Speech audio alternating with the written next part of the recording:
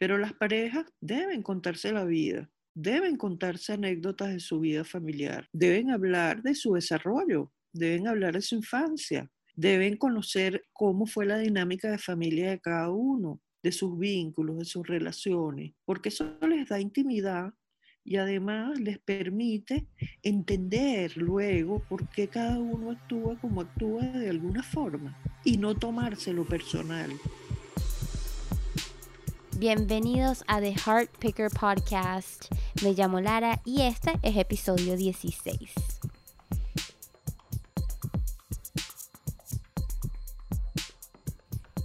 Hace como 3 años en la universidad estaba en una clase de psicología y nos empiezan a enseñar sobre una teoría que se llama los estilos de apego. En inglés se llamaría attachment styles. Una teoría que fue definida por un psicólogo que se llama Bowlby. Esta teoría básicamente decía que, es una teoría que se establece dependiendo de la relación que tiene un bebé con su cuidador en los primeros 2 años de su vida. Y eso es lo que hace que se forme un estilo de apego que ese muchacho, que ese bebé va a llevar por el resto de su vida y en su vida adulta y va a influenciarlo en sus relaciones de pareja. En base a esto se forman varios tipos de estilo de apego. Está inseguro, seguro, ambivalente, ansioso, evasivo, de evadir. Al entrar en nuestra vida adulta y empezar relaciones con parejas, este estilo va a influenciarnos mucho a lo largo de la relación, en cómo nosotros interactuamos con esa persona, si somos celosos, si somos inseguros, si somos ansiosos, si somos seguros, etc. La razón por la que me parece importante abordar este tema es porque muchos entramos en relaciones donde se convierte en algo súper tóxico porque no nos damos cuenta de cómo nuestra infancia y el rol que tenemos con nuestros padres influencia tanto las relaciones que tenemos con nuestras parejas actualmente. Yo pues me asusté muchísimo cuando vi la descripción de uno de los estilos que es ansioso, ambivalente ansioso. Y dije, wow, me siento tal cual así. De hecho, hasta he hecho quizzes online que se pueden encontrar en internet y me salía siempre ansioso. Y yo decía, wow, entonces, ¿será que no tengo esperanza? ¿Será que nunca voy a poder tener una relación sana y siempre voy a traer a personas que sean así también y voy a sufrir mucho y voy a ir de relación tóxica en relación tóxica? Y en base a esta preocupación fue que me motivé a hacer este episodio, que de hecho va a ser grabado en 2 partes, parte 1 y parte 2, donde exploro y hago preguntas desde mi punto de vista como una persona que tiende a irse hacia la ansiedad. Ahora, recientemente he querido aprender un poco más sobre este tema y tenía muchas preguntas. Yo, como una persona que se considera bastante ansiosa y que ha sido el rol de alguien ansioso en las relaciones, pero también estaba confundida porque también estaba en relaciones donde la persona segura soy yo y la otra persona es la persona ansiosa, celosa, etcétera.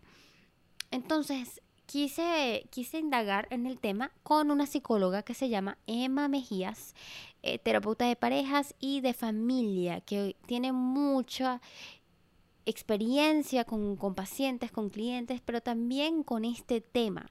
Es un tema bastante presente en cada uno de sus casos, que ella tiene que siempre pues analizar en sus pacientes para poder ayudarlos a construir relaciones más sanas entre sí. Así que si estás buscando, al igual que yo, construir y llevar una relación sana, este episodio es para ti.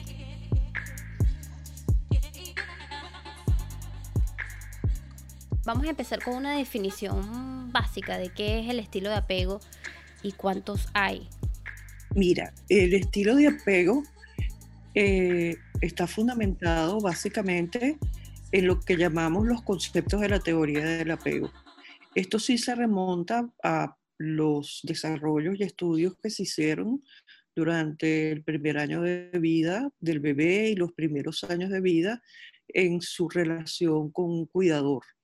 Aquí estamos hablando de un vínculo primario indispensable para la supervivencia pero también indispensable para sentir seguridad y sentir que formas un vínculo con otra persona, que luego pasa a formar parte de un mundo representacional en tu mente, en donde tú vas a tender a tener un estilo de aproximación al vínculo con los demás de acuerdo a ese mundo representacional que tienes en tu mente, que se formó a raíz de estas experiencias sensibles y tempranas en tu vida. Eso es lo que dice la teoría de apego de Bowlby, que es el primer estudioso del apego y que esboza los primeros conceptos y que de alguna manera se sale de la línea psicoanalítica en la que se trabajaba fundamentalmente el desarrollo evolutivo del individuo y de su personalidad y de su principio del placer y de realidad. Y él dice, para comprender este desarrollo, tenemos que hablar de la díada, es decir, tenemos que hablar del individuo, que en este caso es ese bebé, con su cuidador. Número uno, puede tener muchos cuidadores, pero siempre va a haber una jerarquización y aquella figura que sea más constante y más responsiva y más de confianza básica para el bebé es la figura que se convierte en la figura de apego principal o número uno. Es decir, que el padre puede ser una figura de apego también, o puede ser el padre la figura de apego principal y la madre ser otra figura de apego, pero siempre el bebé va a tender a jerarquizar. Los bebés y los niños pequeños necesitan una figura de apego, pero desde el punto de vista de la teoría de familia y las teorías sociales, sabemos que el contexto de una estructura más organizada da la oportunidad para que se exprese el apego. El apego es, por tanto, o puede ser definido como ese vínculo que se establece entre dos personas y que tiene diferentes estilos de acuerdo a lo que posteriormente comienza también a estudiar Mary Ainsworth, que es otra estudiosa de la teoría del apego, que comienza luego de que Bowlby había estudiado los primeros casos de apego y había esbozado los primeros conceptos. Estos estilos, que me preguntas cuáles son, tenemos el estilo de apego seguro, que es el que generalmente prevalece, que se dé en esa mutualidad entre ese bebé, por así decirlo, y esa persona adulta cuidadora, se dé un vínculo que sea estable, que sea seguro, que sea responsivo y en el cual las señales que el bebé emite para hablar de sus necesidades, incluyendo posteriormente con su desarrollo psicomotor, las necesidades de exploración, sean rápidamente identificadas por este cuidador, de la misma manera interpretadas, aunque no haya desarrollado totalmente el lenguaje, y que pueda, por supuesto, responder de una manera predecible, constante y relativamente rápida. Es decir, que no lo mantenga en frustración. Ese es el apego seguro. Y luego ellos denominaron apego inseguro a tres tipos de apego. El apego inseguro, evitativo, el apego inseguro, ansioso, ambivalente, y el apego inseguro, desorganizado. Esos fueron los tres tipos de apego. Se caracterizan porque ya no hay esta responsividad y este compromiso, por así decirlo, en el vínculo entre las dos personas que están formando el apego, sino que puede haber incertidumbre y falta de predictibilidad y no recibir el cuidado de forma apropiada. Por eso se llama inseguro, porque no tengo la capacidad de predecir y tengo temor y miedo de que no ocurra, porque en el pasado no ha ocurrido, a veces sí, a veces no, a veces me atienden, a veces no me atienden, etcétera, etcétera. Están disponibles o a veces me atienden de una manera que no responde a la necesidad que yo tengo. Y como no la puedo expresar mejor, entonces no puedo realmente ser atendido como requiere, pero además la disposición de mi cuidador o la sintonía de mi cuidador no es tan buena, no está tan sintonizado o no es tan empático conmigo, o está abrumado, o le está pasando algo, está deprimido, está preocupado, es ansioso, tiene un estilo aprendido, inseguro de apego, porque así lo criaron a él, en fin, o por otros desarrollos que hayan ocurrido durante la vida. Por ejemplo, si el matrimonio no está funcionando bien, es más difícil que el cuidador responda con un apego seguro, porque tiene la ansiedad que proviene de un problema de apego en el vínculo de pareja. Ahí tenemos un ejemplo sencillo para que se entienda el concepto. Cuando hablamos del apego inseguro, ansioso, ambivalente, es básicamente lo que yo describí.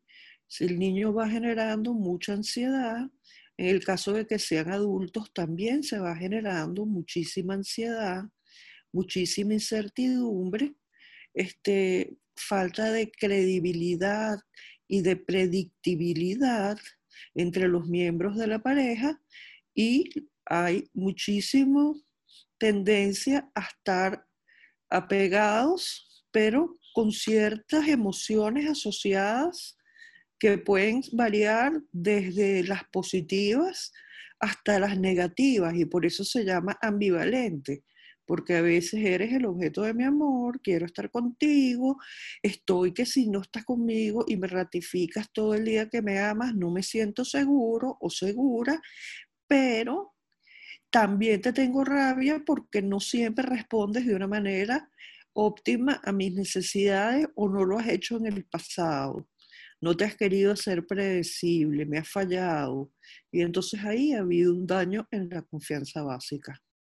Y eso puede, si yo tuve patrones de apego así en mi historia, en diferentes etapas evolutivas, ya no diríamos solamente cuando yo era un bebé, eso puede de alguna manera exacerbar mi predisposición a actuar con más ansiedad. Pero en el apego evitativo, que no lo hemos definido todavía, lo que encontramos es una falta de compromiso. Eso es algo que de alguna manera es la forma mía de expresarlo, no como lo dijeron los autores, pero en el evitativo, como la respuesta es a veces seguida, incluso de abandonos y de evitar que haya mucha intimidad, que haya mucha contención al niño, por ejemplo, cuando es pequeño, o que el niño se vaya a colgar mucho de mí y me necesite demasiado porque no me siento capaz de llenar esas necesidades, o yo estoy abrumado o me abruman sus necesidades, o me siento sin las habilidades para hacerlo, o sin la compañía o un soporte, por ejemplo, socioeconómico, afectivo, de cariño para hacerlo. Entonces, en esos casos, yo me vinculo con el bebé o con el niño como de superficialmente. Y esa superficialidad que yo llamo poco comprometida, y eso es un vocablo que le pongo yo, se ve mucho en la terapia de pareja y se ve mucho en el área de pareja, puesto que realmente hay personas que cuando la intimidad comienza a progresar entre su pareja y él o entre su pareja y ella, empieza entonces a dar un paso atrás y a retroceder como para no profundizar más en la intimidad, que puede ser conversacional, emocional, sexual, de proyectos, de pertenencia, de verse a menudo, etcétera, etcétera. Entonces, ese sería el estilo de apego inseguro evitativo. Por eso causa también inseguridad, porque hay como una carencia de compromiso.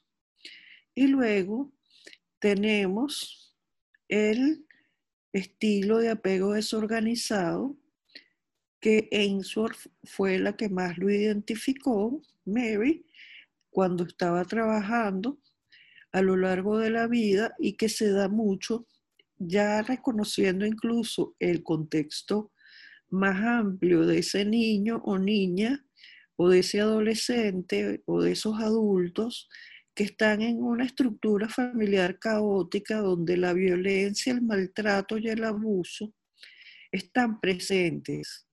Cuando el niño es pequeño, entonces el problema sería no solamente que no soy atendido, que no se sintonizan con mis necesidades, que no soy bienvenido, que no se comprometan conmigo, por ejemplo, sino además que no haya constancia, que no haya presencia, que no haya compromiso, sino que además haya la presencia de abuso, maltrato, negligencia o abandono. Entonces allí tenemos el peor pronóstico, porque la estructura de la personalidad se ve severamente dañada cuando hay estos casos. ¿Cómo sería la mejor forma de averiguar cuál somos, ya que es algo establecido cuando somos bebés?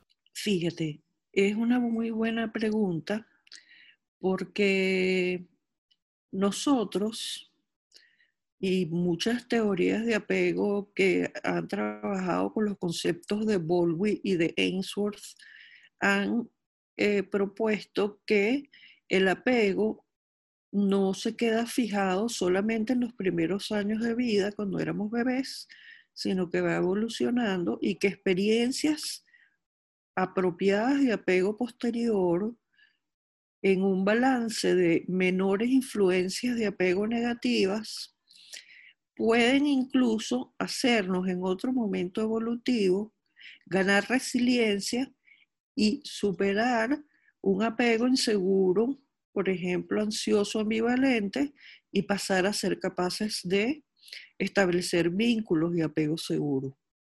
De hecho, a veces las características de una pareja pueden ayudarnos a que el vínculo sea más seguro cuando uno es inseguro, ansioso, y el otro no tiene ese patrón. Entonces uno puede ser capaz de aprender y de volver a confiar. El patrón que es más difícil es el desorganizado, porque probablemente daña de alguna forma o hace más rígida la personalidad de las personas que forman parte de la pareja.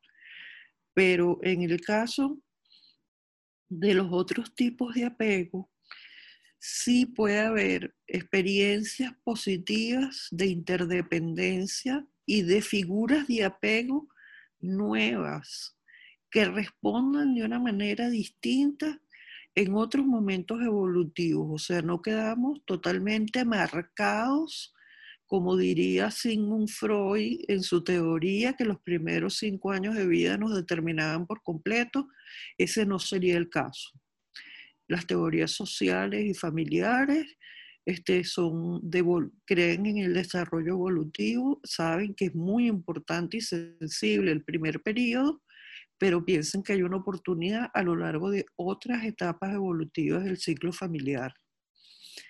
En el caso de las parejas, muchas veces justamente el trabajar hacia la formación de un buen vínculo de pareja nos hace cambiar nuestro estilo de apego y se convierte en un reto favorable donde el otro nos ayuda y uno ayuda al otro.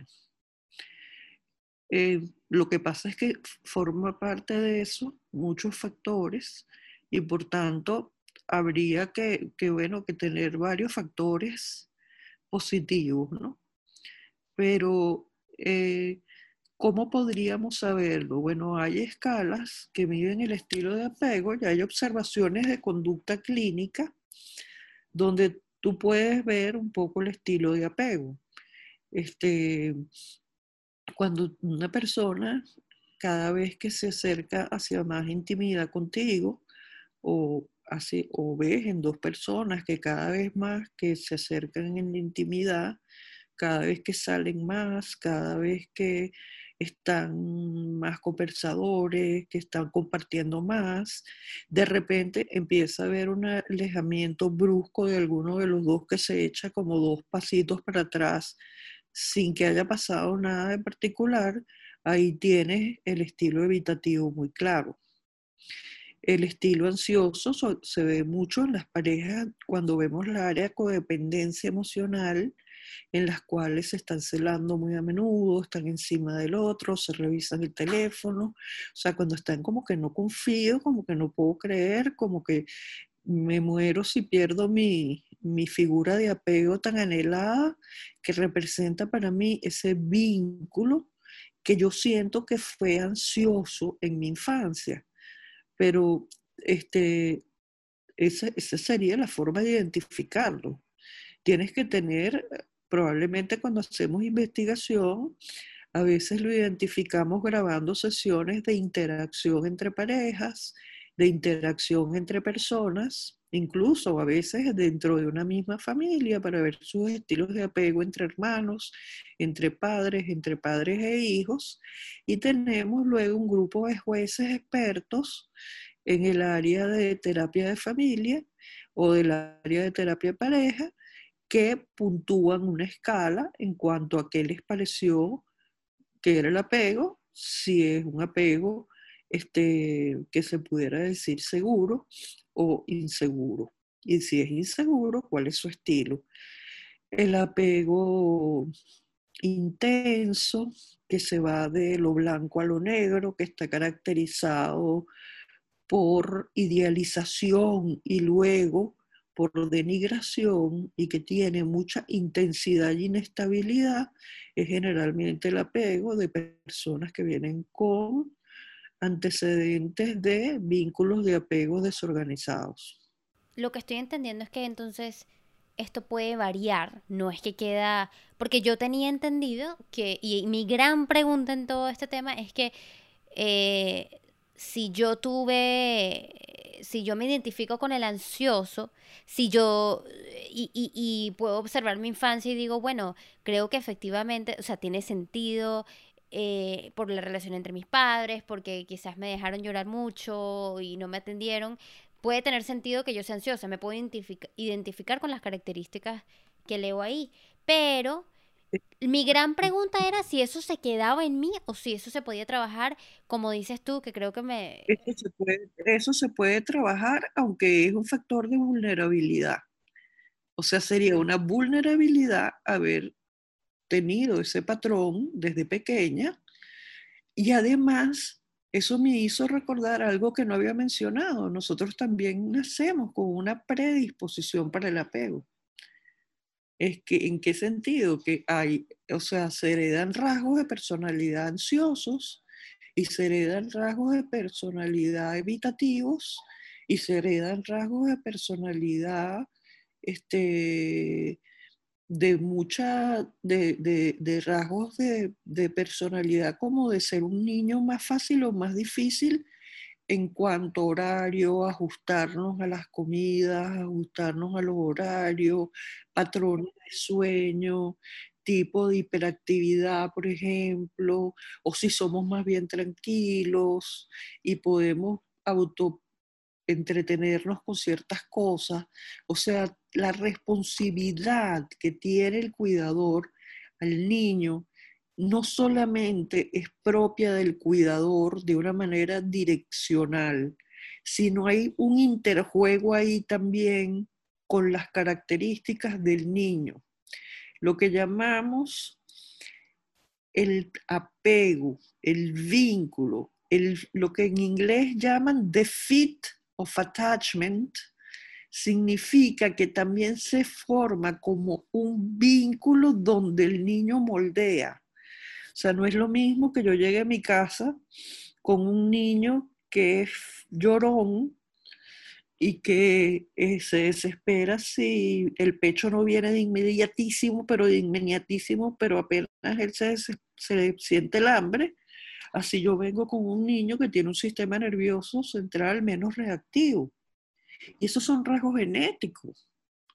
Entonces yo puedo, si soy un hiperactivo, por ejemplo, inducir menos paciencia en mis padres y alterar yo mismo, sin querer, el patrón de apego que más me hubiera, ¿cómo se llama?, convenido tener, de paciencia, pero no de responsividad. Pero si yo lo paro de moverme, yo pongo a prueba la paciencia de mis padres, aunque ellos hayan tenido buenas patrones de apego. Ah, qué interesante eso. Por eso es que hoy en día los estudiosos de la terapia familiar vemos las teorías de apego en el contexto más amplio. No solamente de la familia nuclear inmediata, sino incluso el apoyo y la relación con la familia extendida y con el mundo comunitario social laboral. Porque no es lo mismo estar tú en tu casa, por ejemplo, o tener 6 niños. O sea, ¿cómo es el estilo de apego con el sexto? Si estás atendiendo en simultáneo 5. Claro, claro, totalmente. O si eres una pareja constituida o no eres una pareja constituida. Y luego en la terapia de pareja tú también lo ves igual. Tú ves que el apego tiende a tener más estabilidad, predictibilidad y seguridad cuando la estructura de la pareja y su entorno está en equilibrio y no está frente a grandes retos y adversidades. No está en momentos de grandes retos. Aunque de los retos uno salga resilientemente mejor y fortalecido, tú tienes que luchar, tú tienes que afrontar dificultades, tú tienes que afrontar duelos, tú tienes que afrontar dolor. Es decir, llegar a la resiliencia no es un camino sencillo, es un camino en el cual uno se desempeña proactivamente y luchando. Esa es la palabra correcta. Y que luego de eso puedas salir con nuevas habilidades gracias a que tuviste que pasar por todo eso y resolver, es maravilloso, pero lo más importante de todo es que tuviste que interdepender, buscar ayuda en alguien y con quién voy a hacer esto y cómo lo voy a hacer y cómo va a ser el estilo de apego para que funcione y salga bien. Y entonces eso da significado para que se cambien estilos de apego que eran inadecuados y podamos usar un buen estilo de apego.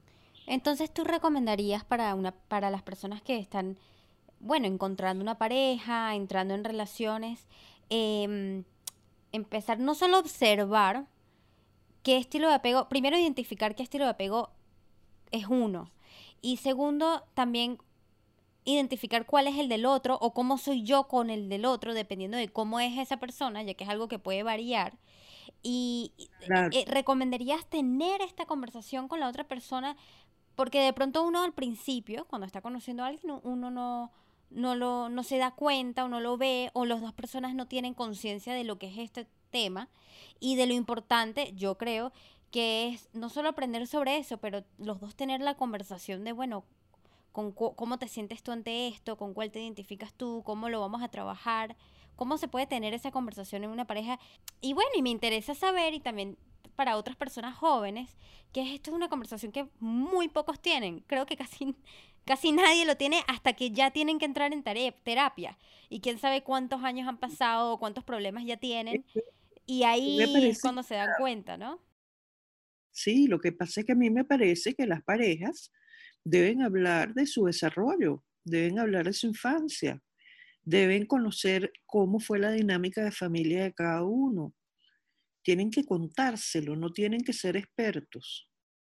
usar la narrativa para contarse cómo fueron esos momentos y porque yo me siento más apegado a mi padre o a mi madre.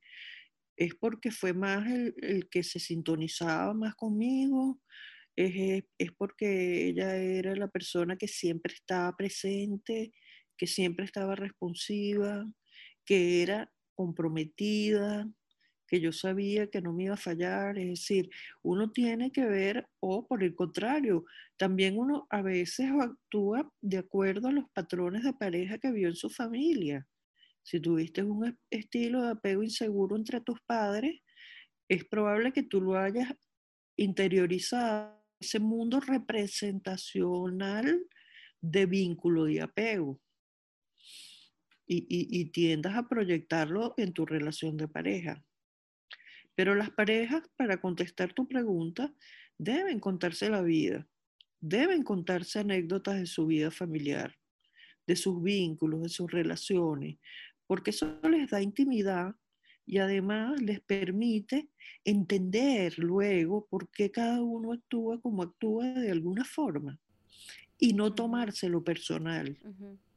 Y digamos que entonces una persona ansiosa puede estar con otra persona ansiosa, que también es inseguro o ansioso. Sí, por Y, o supuesto, sea, no, mi por pregunta es, supuesto. ¿se puede encontrar una relación estable donde los dos juntos lleguen a la seguridad y a la confianza? Ahí lo que tiene, el reto que tienen es el de ayudarse mutuamente a bajarse la ansiedad, porque no les conviene la ansiedad en la relación, pero sí van a ser empáticos el uno con el otro, porque los dos entienden lo que es sentirse ansioso. Lo que es importante es que lo identifiquen y que busquen una manera o varias maneras de reafirmarse para darse una responsabilidad a través de códigos de conducta bien claros y de conversaciones claras que se reafirmen y darse mucha contención y presencia. Contención es que en las conversaciones se escuchen mutuamente y sean empáticos uno con el otro, que tú sientas que cuando yo estoy ansiosa la otra persona puede escucharme, realmente ponerse en mi lugar, en mis zapatos, y que está presente cuando yo lo requiero. No que lo voy a asfixiar, pero sí que está presente y que muestra su compromiso con eso, no que se desaparece, por ejemplo, el día del bautizo de mi sobrino, vamos a suponer. Ok, ok. Y en el rol de los celos, este, para que esas, por ejemplo, estas dos personas ansiosas no terminen en, bueno, en una relación donde están pegados uno encima del otro, uno no sale sin el otro, ya no comparten tanto individualmente con sus amigos, hacen todo juntos, y muchos celos, como te digo, si hablan con otra persona, si tienen, o sea, no pueden tener amistades del sexo opuesto, porque entonces, Pero ahí sí hay un apego inseguro, sí hay muchos celos. ujú, Y lo que pasa es que una pareja necesita tener espacios y necesita tener límites, no puede excluir a todo el mundo de su mundo, valga la redundancia, y esperar que el otro satisfaga todas sus necesidades. O sea, uno necesita interdepender de sus amistades, interdepender de su familia, interdepender de sus compañeros de trabajo, es decir, de su amistad, para poder, para no asfixiar al otro en la relación, porque ninguno de los dos miembros de la relación va a poder con las necesidades afectivas del otro. Por eso es tan importante que haya también espacios con los demás. Y es muy importante que cada miembro de la pareja sienta dentro de la pareja que tiene sus espacios individuales, que no esté sofocado, porque si no se fusionan, hay mucha fusión, que es apego inseguro, esa fusión, o sea, es como algo más simbiótico, pero por inseguridad, por miedo, como si estuvieran traumatizados y no necesariamente están traumatizados. Hay un factor ahí de aprendizaje social que no es bueno, un patrón que están siguiendo que no es adecuado. Claro, y lo importante entonces sería tener esta conversación y bueno, es una conversación bastante vulnerable, ¿no? Sí, Y no es fácil. Yo creo que la primera vez que yo aprendí claro.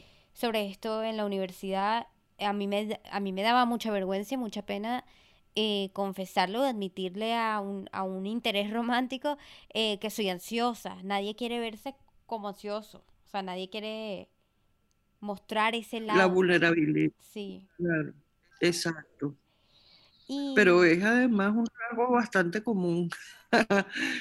Es un rasgo bastante común. ok, o sea, no, no se debería de sentir No con tendrías que tener vergüenza. tanta tristeza. Ajá. Claro.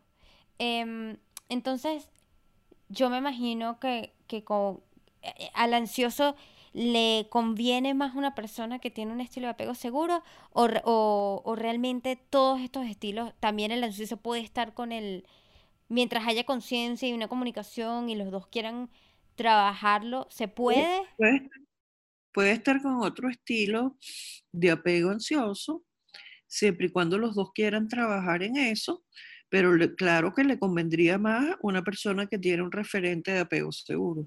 Entiendo. A ver, hay muchos quizzes online que uno puede hacer para ver cuál es su estilo. ¿Tú los recomendarías o piensas que no son muy Bueno, efectivos? no los recomendaría con toda la confiabilidad y validez del mundo, porque generalmente psicométricamente no están muy bien hechos, pero te pueden dar algunas preguntas. Yo las trataría más a lo cualitativo. O sea, conocemos las definiciones y cualitativamente nos preguntamos el uno al otro cómo nos vemos reflejados y reflexionamos sobre nuestro vínculo. Ok, ok. Em, es verdad, escuché, o la otra chica que entrevisté, me dijo que es muy común la atracción entre el ansioso y el que evade. ¿Esto es cierto? ¿Lo has visto bastante tú en tus pacientes? Eso, esa atracción, o es lo que es común, es el patrón de acercamiento, evitación. Ese sí es un patrón común. Pero a veces el que se acerca no es el ansioso y el que evade sí es el ansioso. No sé si me explico. O sea, el patrón acercamiento-distancia, que es como se llama realmente en terapia de pareja, distancia es evitativo, es un patrón en el que puede estar la pareja en algún momento de su vínculo, no necesariamente al principio ni siquiera, sino cuando se ha desarrollado ya algún problema o han tenido alguna fractura de confianza.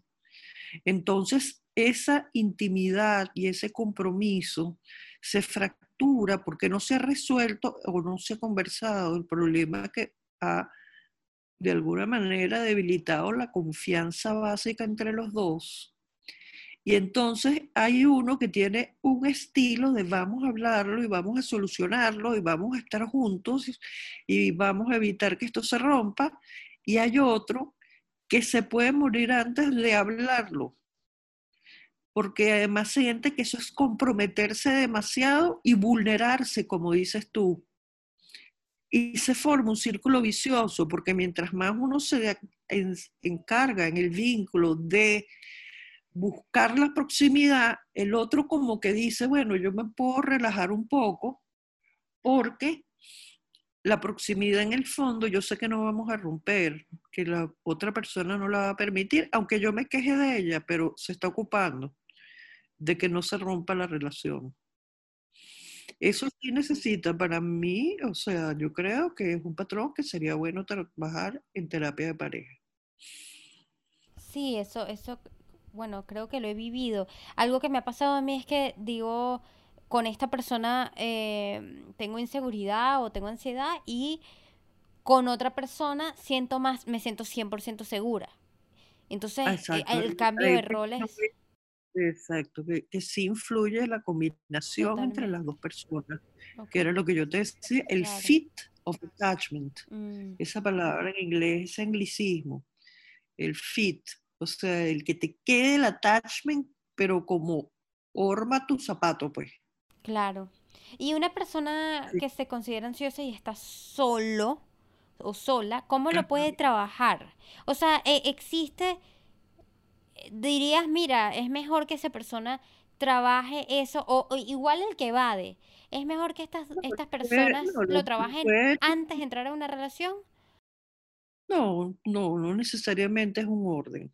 Lo puede trabajar en simultáneo. Porque lo que yo sí noto es que es muy, cuando uno está solo, no vas a tener provocaciones. O sea, no hay por qué estar inseguro porque estás solo. O no hay por qué evadir porque estás, de nuevo, no estás evadiendo a nadie, estás solo. Entonces es como más fácil. No sé si el estar en una relación más bien te Bueno, ayuda estar más. claro que estar en una relación te ayuda porque te pone retos, Ujú. retos para ser pareja, por ejemplo, y eso es una fuente de crecimiento, sin lugar a dudas. Ok, la última pregunta para cerrar. em, ¿Cómo como personas que queremos ser padres en un futuro, podemos ofrecerle a nuestros futuros hijos una relación, un estilo de apego seguro? Bueno, yo creo que trabajando un poco bien trabajado este aspecto de cómo fue mi crianza, ¿no? Yo creo que si uno reflexiona de cómo fue su crianza y uno se informa acerca del desarrollo evolutivo de los niños y uno ve cuál es la parte con humildad, pues, en la que uno puede estar con menos herramientas, porque uno se comprende a sí mismo en un contexto más amplio y ve las cosas que ocurrieron en su crianza, que sus padres hicieron lo mejor que pudieron, pero que probablemente te dieron una serie de herramientas maravillosas que también debes descubrir, pero a lo mejor en otras no. Yo creo que uno, mientras más conoce todo eso, mejor padre y madre va a ser. Y educándose acerca de la maternidad y la paternidad también es muy bueno. Y acuérdate que siempre hay un factor genético que, bueno, si uno va a ser una mamá ansiosa, porque uno tiene genes de ansiedad, pues uno lo que tiene es que aprender a manejar su ansiedad lo más que puede. Pero uno no va a ser perfecto. Y está bien. Ainsworth hablaba de la madre suficientemente buena y Bowlby también, y del padre suficientemente bueno. Es decir, no tenemos que ser perfectos para que el niño le vaya chévere, Ok, le eso vaya bien en sí. su camino evolutivo. Claro, claro, y eso da mucho alivio. Yo siempre digo, mi mamá me dice a mí, wow, ustedes tienen una cantidad de herramientas que una no tuvo, o sea, que yo no tuve cuando yo tenía tu edad. Y yo digo, yo creo que igual algo, porque como no somos perfectos, por más que haya más información, algo voy a hacer igualito que pueda afectar a mis Claro que futuros sí, mi amor. negativamente. O sea, algo va a haber, porque soy humano y en algo voy a errar también, o me voy a equivocar. Em, Claro, porque te vas a equivocar muchísimo y eso es normal. sí, Lo que importa es que, no te que el balance sea positivo. claro. Si una persona siente celos o es ansioso y quiere trabajarlo y su pareja, bueno, la forma de trabajarlo es, digamos, su pareja quiere salir con sus amigos o quiere salir solo o sola o quiere ver a... algo que pasa mucho es el tema de las amistades del sexo opuesto, ¿no? Que, oye, me voy a ver con mi amiga Sí. y que a uno le pueda dar amenaza esa amiga o viceversa, al igual. Em, ¿Cómo esa persona podría trabajar esa ansiedad y esos celos durante el momento? Digamos que yo digo, dale, a mi pareja Yo creo sal. que Ujú. hay que exponerse a hacer un contrato de verdad de qué cosas nos sentimos cómodos y qué no, y decir, bueno, está con tu amiga, pero bueno, o sea, si tú ves que se va a pasar de los límites, por favor acuérdate que nosotros tenemos un convenio y un contrato de exclusividad, porque si no me haría sufrir hablar de la lealtad, o sea, cómo no somos leales nosotros mutuamente. Y no somos leales de muchas maneras, no solamente en cuanto a terceras personas del sexo opuesto, también en cuanto a frente a los amigos, frente a la familia de origen. frente a las prioridades del trabajo. Muchísimas gracias por escuchar. Atentos a la parte 2 de todo este tema de los estilos de apego. Les va a encantar. Voy a estar conversando con un hombre, una mujer y les tengo una sorpresita para el final. Atentos la semana que viene y los veo entonces.